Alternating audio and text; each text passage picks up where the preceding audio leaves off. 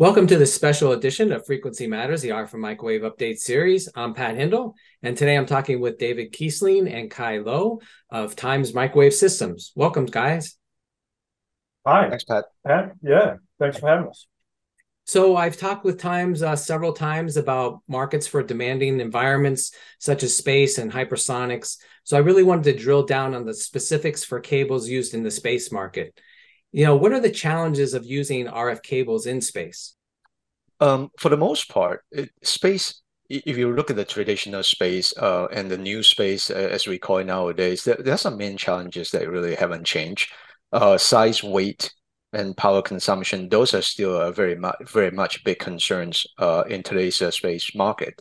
Whether you are building a bigger high throughput satellite or the smaller LEO satellites, those are the swap concerns are still by and large a huge requirement and challenges for many interconnect products. And on top of that too, because space is such a harsh environment, there are unique challenges that we probably do not see in terrestrial-based applications. Multiplexing is one of those that actually come to mind. And then the other big challenge that I think NASA and all the other space agencies have been quite aware of for decades is the outgassing performance. How some of the polymer materials will outgas and how over time it will impact the other space components within a payload. You have the radiation, you have reliability, and so forth. So, when Kai mentions the harsh environment, it's across the board, and you also have the challenge where you can't fix it. So it better work the first time, and it better work for decades in some situations, right? Some of these far-reaching spacecraft have been operating for 10, 20 years. Look at the Hubble spacecraft, for example. So, space is certainly a challenge. So with all those challenges, what materials and construction techniques are used to make the RF cables, that are suitable for these space applications? Yeah, for every one of these challenges that we mentioned, some of them do have some sort of common denominators. There are materials that definitely good to cover and check most of the boxes. But then there are also design techniques that we have to pay attention to. Just take multiplexing as an example. It is the materials is certainly a factor. The surface finish that we choose for interconnect products, those that does by and large determine the level of multiplexing performance a product can have.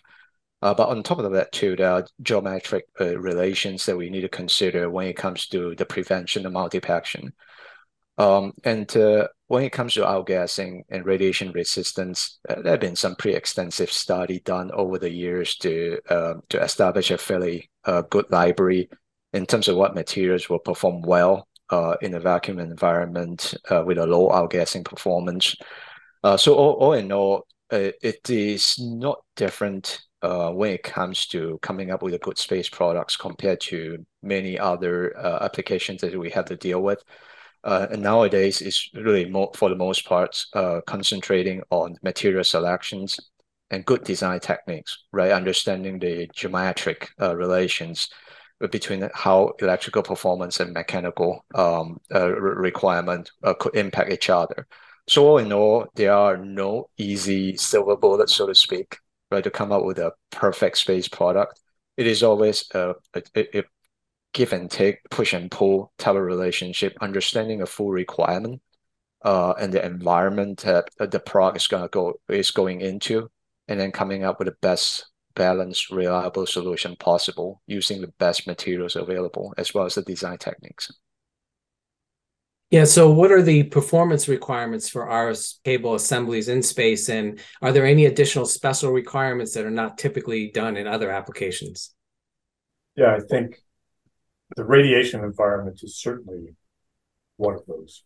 So, as with any RF interconnect, it's loss, phase stability, power handling, and so forth. So all that applies in space like it would with any other RF assembly. But then it really comes back to this environmental challenge that you have. And so if you look at the radiation, I guess, resistance, it's very hard to resist radiation. It's more about surviving in a radiation environment. We have materials like Tefcel for jacketing. If you're outside fully exposed, you're going to use more of a semi-rigid type of cable with a copper outer conductor. And so I think it really depends where you are in the spacecraft to drive what your design requirements are going to be. Sometimes you're in a fully enclosed situation where the radiation isn't as great. If you're there and we see that, then you can use more traditional designs because you don't have that challenge. But the problem there is space is so limited. So what we're seeing is a trend to smaller and smaller cable sizes to minimize the weight, the space, and so forth, to really optimize the design for all the things that Kai mentioned here at the beginning, to really minimize all those design challenges that you have. So what are some of the different types of RF cable assemblies that are available for space applications? So traditionally, we're using more PTFE-based cables adapted to the environment, but the most common cable we're selling today are our PhaseTrack family of cables. So the same types of requirements you have on the terrestrial side, multi-element antenna arrays and so forth, and the phase criticality that you have to maintain to make sure your antennas and communication systems work accurately apply there as well. It's actually even more stringent because you imagine you're a little tiny spacecraft way up there. There's no room for error when you're trying to pencil in on that antenna up there. So the PhaseTrack materials meet the requirements for being in space for all the different things that Kai mentioned, outgassing and so on, and they provide the phase stability over a very broad temperature range. Because that's something we haven't really mentioned. You think about going around the Earth, you're going to be in sun, and then you're going to be in dark, deep space. And the temperature range you see when you do that is really severe. So it's not like it just gets a little cool, right? It gets really cold. And so you want to maintain that performance across that temperature range as well as all the other things that we mentioned before. And so what are some of the future developments that you see for cable technology for these type of applications? Yeah, I think one thing we're excited about is we have a new connector family called it's a locking SMP connector. We call it TLMP, because one thing we didn't mention is launch. So on top of everything we just said, you need to also survive this high vibe and high shock environment as you're getting up into space. And so, I mentioned the reliability, and you want to make sure when it gets there, it's working right off the bat. So we've done some development on locking connectors, both as individuals and in shells with multi-connectors inside of them, so that you ensure that your connection is perfect when you get up into space. So it's taking those materials, it's looking at them in different ways for reliability and so forth. And I think the other side of it is on the size of the cable. So a lot of the demand we're seeing today is on 047 size cables. And that's 47 thousandths of an inch in diameter. When I say 047, they're very small. But can you push the boundary even further? I wouldn't be surprised if we're going to see volume applications for the next size down into 034 as they really try to optimize. So that's the other areas that we're going. It's really going smaller and smaller and smaller because if you distribute your array, you can get smaller power handling, less power handling for each one.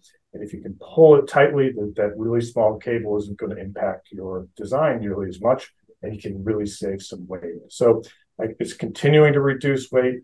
It's looking at smaller and different geometries, and then providing that in a reliable package. Those are the trends. And, again, like I mentioned with locking connectors and smaller size cables, those are the two things we're really focused on right now.